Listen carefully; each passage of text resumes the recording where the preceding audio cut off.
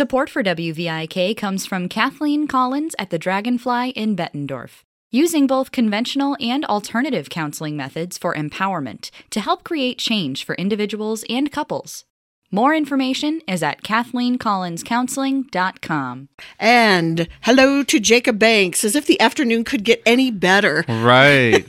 Here comes Jacob. Yay! I mean, I'm no hero now. I see what's happening. This is quite incredible. I just get to sort of come in when the party's in progress. I mean, in full swing. It's so exciting to see the support for you, Mindy, and for this show in the Quad Cities. I mean, clearly this is more than just, entertainment on in the background for people. That this is a real like life changer, which I think is really cool. And this is the thing about the fund drives, which is, on one hand, it's sort of it's an ask and it's very relentless. I know I've sat in several hours before. You've helped me, but however, yes. When it goes like it's going now, and you see the support that's out there for VIK and the difference it makes in people's lives, is pretty awesome. I feel very proud to have my tiny part of perspective with Mindy, and it's just great. It's great to be here, great to be back, and you're killing it. I think that's beautiful. That's a good thing, by the way. It's right? Killing it. For those who aren't clear with I've got the lingo because I work with them, with Gen Z. But if you didn't know, killing it is good. So same as slaying it. You're slaying it. Oh, we are slaying it now. That's right. We can get even a little holiday. This is good. Yeah, that's right. Oh, lingo too. I'm very, very not up on it. By the way, I know. So. But you better be though, my friend. You have to be. Lots of little kids that are going to be using all kinds of my goodness hip new logo. So I don't know how these kids are going to turn out. I'll tell this funny story. I'll embarrass my 12-year-old. Most 12-year-olds, I don't know what most 12-year-olds listen to, but my daughter, I drive her to her youth orchestra every week, and we just basically rotate through operas. She just wants a different opera, and we made it all the way through Il Trovatore, and then we went to Dialogues of the Carmelites, and now we are on to Die Meistersinger, which is a quote unquote comedy, which is Wagner's Wagner light, which is not light at all. But she finds it hilarious. And there's this character in the Meistersinger, Beckmesser, who's sort of he's criticizing everyone, and he's sort of the head of this guild, but he's always just telling everyone how bad they are. Well, so a couple weeks ago, I was out of town at a concert, and there were multiple critics at the 3 concerts, but there were like press reviews of these concerts. And so I said, Hannah, tonight, I was on the phone, I said, tonight there's going to be a critic there from the Wall Street Journal. And she goes, you mean like Beckmesser? And I'm like, yeah, like Beckmesser. Like, what 12-year-old on the planet is drawing connections to like Wagnerian opera when I'm saying that there's a critic coming? Music critics, So you say, I've got to get hip with the lingo. I don't know. It's like 19th century lingo or something. It was fine by me, But anyway. Well, they start throwing the word anon around. You'll know. Exactly. Oh, this has happened. This has happened multiple times. Oh, I'll get to that anon. Yes. No, exactly. And the Shakespeare references too, the washing the hands and like, oh, good work, Lady Macbeth over there. So anyway, we have fun, but that's not what this is about. We just we're in a roundabout way getting back to our love for the music. We're obviously very passionate about the music and enthusiastic to talk about it. Absolutely. With our listeners, and even on this last call for music lovers in this short year-end fund drive, which, by the way, if you're wanting to make that pledge and have it matched dollar for dollar by members of the Challenger Circle, go to WVIK.org or call us at 794-7500. And, there's such a wealth of interesting music that's coming up on this third Masterworks concert. For me, it was like a no-brainer about which to talk about. Where do you start? But then I felt bad because you had it all figured out. Let's just face it. How do you not, say, but I love this piece too, and because each piece is unique. It represents such a different timeline of musical development as well as in the individual composers' lifetimes. I mean, we could spend probably 4 or 5 Music 101s no doubt. just talking about this Masterworks concert. Absolutely. Well, it was easy because you have a guest coming tomorrow, correct? Yes. I mean, in one sense, it was easy because we could take the Britain out. We can take the Britain Serenade, which is, you'll hear all about that tomorrow, ye listeners of Mindy's, because the soloist will be here. Kareem the tenor, Suleiman. Will be here to tenor. One of the soloists, I need to be careful. Mark Zyla, is the other soloist. Right? There's 2 soloists, but the tenor will be here to talk about that unbelievable piece. Yes. It's just, we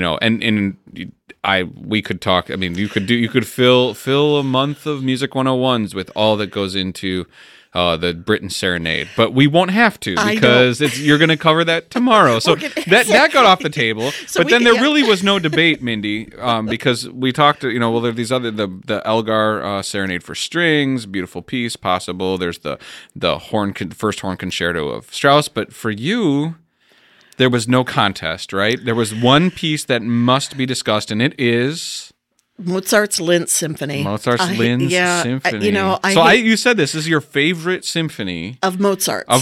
Yeah, that's right. Let's be clear. Yes. So, can you tell me why? I love this piece, but I'm curious why this would be like Professor your favorite.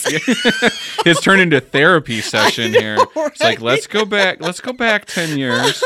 How did you feel then? Or suddenly I feel like I am a student, Megan. Right. Now, please explain. There's no quiz. Oh, exactly. Break it down. No, why? talk from the heart. Yes, exactly. Is it the harmonic progressions? And if so, which one? No, what about it grabs you? I think everything. Yeah. That's an easy explain away, but no. I remember talking about this symphony years and years and years ago with another staff member here at VIK who no longer works here.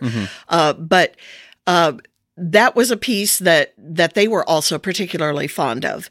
And sort of, I think what we came to in that discussion was Mozart's he had so many compositional strengths. He was as a composer, right? Obviously could again fill Music 101s for the rest of the year, just talking about Mozart and his unique abilities in every gifts. genre. This is what people forget is that he wrote not only wrote the best opera, he wrote the best Singspiel, the German folk kind of, people's opera, the best opera seria and Clemenza di Tito, the best opera buffa, the best combination of all of them, which is Don Giovanni, and that's just opera, the best piano concerto, the best clarinet concerto, the best, he was just, he mastered, and very few composers after him did so. Like you'd have, Brahms writing an opera, you can't imagine it. He mastered the symphony, but not the opera. And then you have Verdi, who mastered the opera, but couldn't do the symphony. So it's like Mozart's this sort of Renaissance man. And you're right. So it's like, where do you start? Yeah, there was nothing he could not write. You're right. Even solo works, chamber. But anyway, the first few things that you mentioned relate directly to why I think I love the Linz Symphony. How cool. Because he was such a consummate writer for opera and choral music. Yeah. Everything was just instinctively a song for him, I think. Absolutely. Every line, everything in every one of his works sings in some way in its own unique musical language. But nowhere, do I think, does he sing, quote unquote, symphonically or orchestrally or in a concert work more than what he does in the Linz Symphony. Wow, that is what a cool and I can't argue. I think I can't think of counterexamples certainly among the symphonies. There are many glorious pieces, but you're right.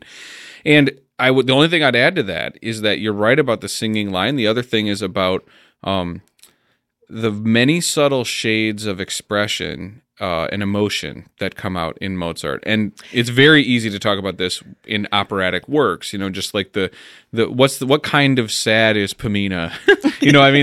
Is she like sad, like devastated? Is she sad, like wistfully sad? He manages not just to express emotion in his operas, but like very, very fine gradations. Yes. Absolutely. So it's all in the music.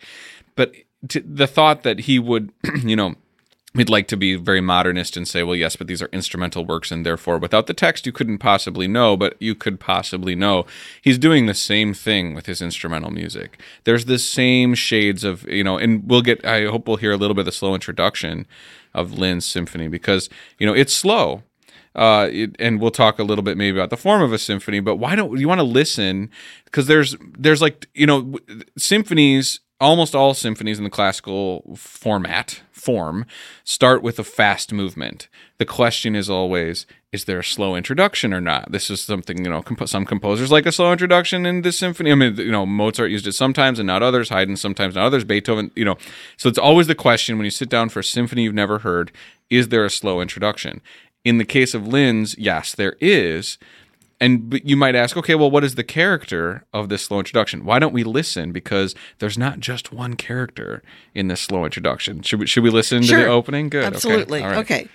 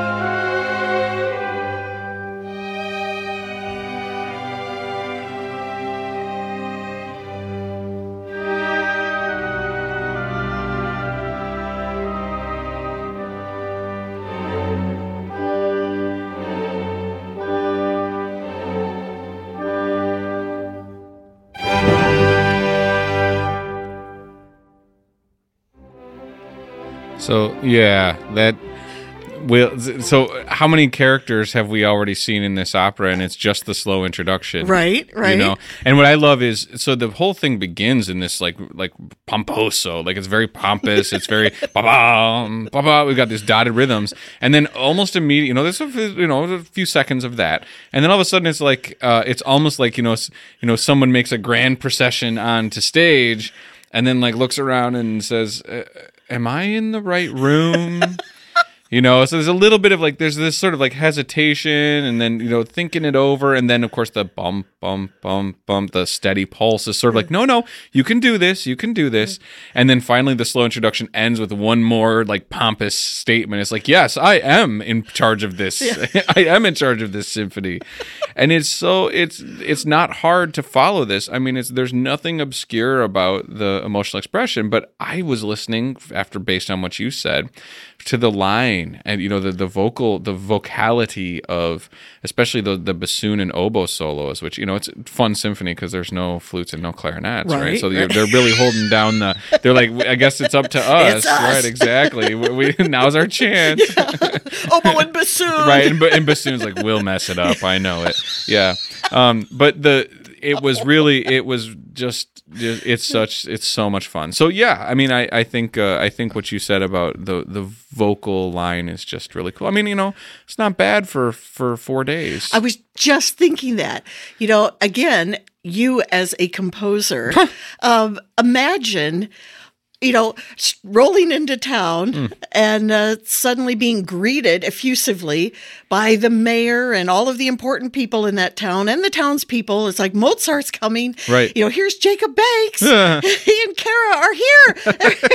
Jacob, write us a melody. And right. you're going, okay. And having to crank something out in Absolutely. 4 days because he felt very strongly, they were shown so much love in Linz that this was his way to sort of reciprocate. Absolutely. And the fact that this is there, right. that this symphony is just there for him, 4 days, scritch on the manuscript paper, right. and we have this luscious symphony. Absolutely. He's so, and I sense too his pride as a composer that they could easily have performed an existing work of his, but that wouldn't do. That wouldn't do. We needed to have something new and something appropriate and something, I don't know whether there were fees exchanged and whether a new piece would permit him to make money where he hadn't before. I have no idea about the background of that.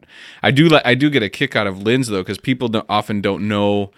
Okay, so it's an Austrian town. It's actually like I say it's very much like the Quad Cities because it's right on the river, right? It's on the Danube River, and it's halfway. It's in like middle. It's halfway between Salzburg and Vienna. So it's like a big stop. The family. In fact, there's a really I laugh at this. There's an early letter from Leopold when he was on tour with Nannerl and little Wolfgang, to his child prodigies. He's sort of like showing them all around. Showing them around. Well, the only thing I found, so I looked at his letters when I was preparing this, and the only thing I found in Linz in those early years was that they stopped there. He's writing a letter to his friend, and he said, little Wolfgang got a cold in Linz. And so I'm picturing like some historical marker, Mozart sneezed here or something, like little Mozart was, how crazy the Austrians are for Mozart. So you can imagine that it's like, rather than getting a cold the second time, he decided to leave the gift of this symphony. So pretty cool, and kind of poignant in a way. I mean, he and his wife were returning to Vienna. He would never in his lifetime return to Salzburg, right, which was his home. And their infant son had died a few months prior. They had left him in Vienna in the care of a wet nurse, and he died, several weeks later. So they were on their way back to Vienna, having not been back since the loss of this child. I mean, I wouldn't go looking for such things when listening to the symphony.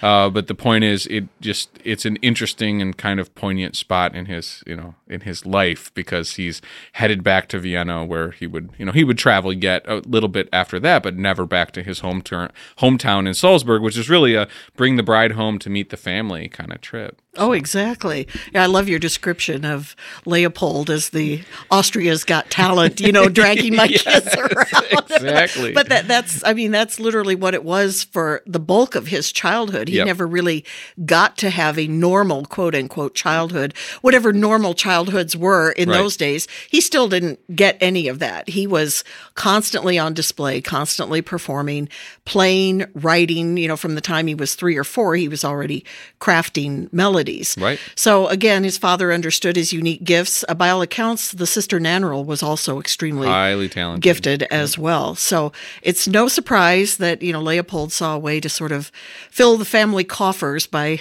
hauling these kids all around. Well, and he was in the family business. I mean, let's face it, that's what he. That's what he did. Like Mozart and Son, really. I mean, he had expectations, and we like to psychologize. There's a lot of psychologizing about the relationship between Leopold and Wolfgang, but I think just relationships were very different. Period. Mm-hmm. If you just read just a standard letter between friends from this period, it was very things that seem emotionally fraught or angry in letters to us, even in translation. Was there tension there? Absolutely. Was there anger? Probably. But really, there's not. I always think of Clara Schumann. She's another one, whose father was actually far worse than Leopold Mozart was. But she was devoted to her father from the end. She never gave a hint of resentment. She probably had some, but it was just just social norms that said you wouldn't don't respond such a express way it or to your exactly. to your elders. So, right. Anyway, Yep, there was the showing of respect for someone who had sort of helped lay the groundwork. Her teacher. I love that you put that way, and we know that Mozart had actually even written to Leopold as they were either coming into Linz or returning from Linz. Really? And he wrote to him about the success of the symphony that he had written like in 4 days. Wow. And that the people had been so enthusiastic about it. That doesn't sound like a really super problemac relationship. Not really. You know, I mean, it's just for whatever different. its ups and downs were. We should tell people quickly. We have had thank you to Frank Dittrich of Davenport. Frank, my friend, thank you again for heeding music's call and making a call this afternoon. A listener from Bettendorf, Kate Ducalo of Moline. Kate, thank you so much. And Pamela Saunders. Pamela, thank you, in Rock Island. And wow, we are just about $1,000 away from our total goal of $20,000. And that's a total goal for this That was show? for the whole drive. That's for the drive. When we started back on Giving Tuesday, we had a $20,000 goal that we hoped to achieve by 9 a.m. tomorrow. Wow. And we're just Now's our $1,000 chance. away. I mean, really, yeah. $1,000, and that's Yep, really we have about wonderful. 6 minutes to go in the program. Members of the Challenger Circle will match all pledges dollar for dollar for another 6 minutes. So WVIK.org, WVIK.org. Make that year-end gift. Thank you. Or call us at 309-794-7500. So again, Jacob, my friend, as someone who writes music for a living, how would you have approached something like that had someone basically expected, or you had felt that you had wanted to reciprocate by writing a piece of music? Do you think you could crank out something in 3 or 4 days? That's probably not a very fair question because everybody composes differently. It's true, but it's an interesting question and one that actually sort of tortures me quite a bit because, let's just face it would be it's the not kind just, of piece too. Well, it really would, and it's not merely, I don't want to say this clearly. I would Mozart's talents and mine's a drop in his ocean, right? So you've got the talents.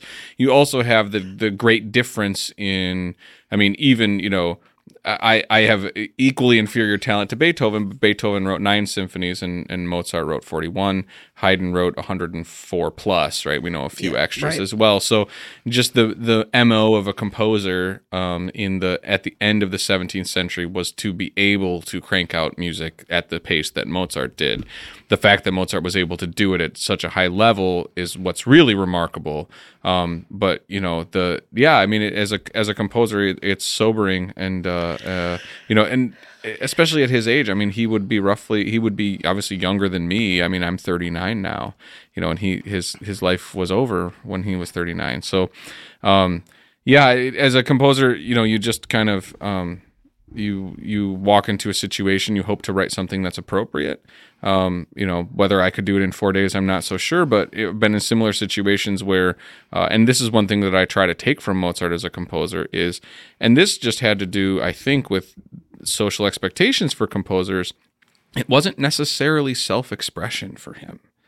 And I think this is important for people to realize that, from Beethoven onward, we see the composer is sort of bearing his soul, and he's sort of like sheltered off in this, the cone of silence, right? From Get Smart, where the composer is just this isolated individual, writing for history.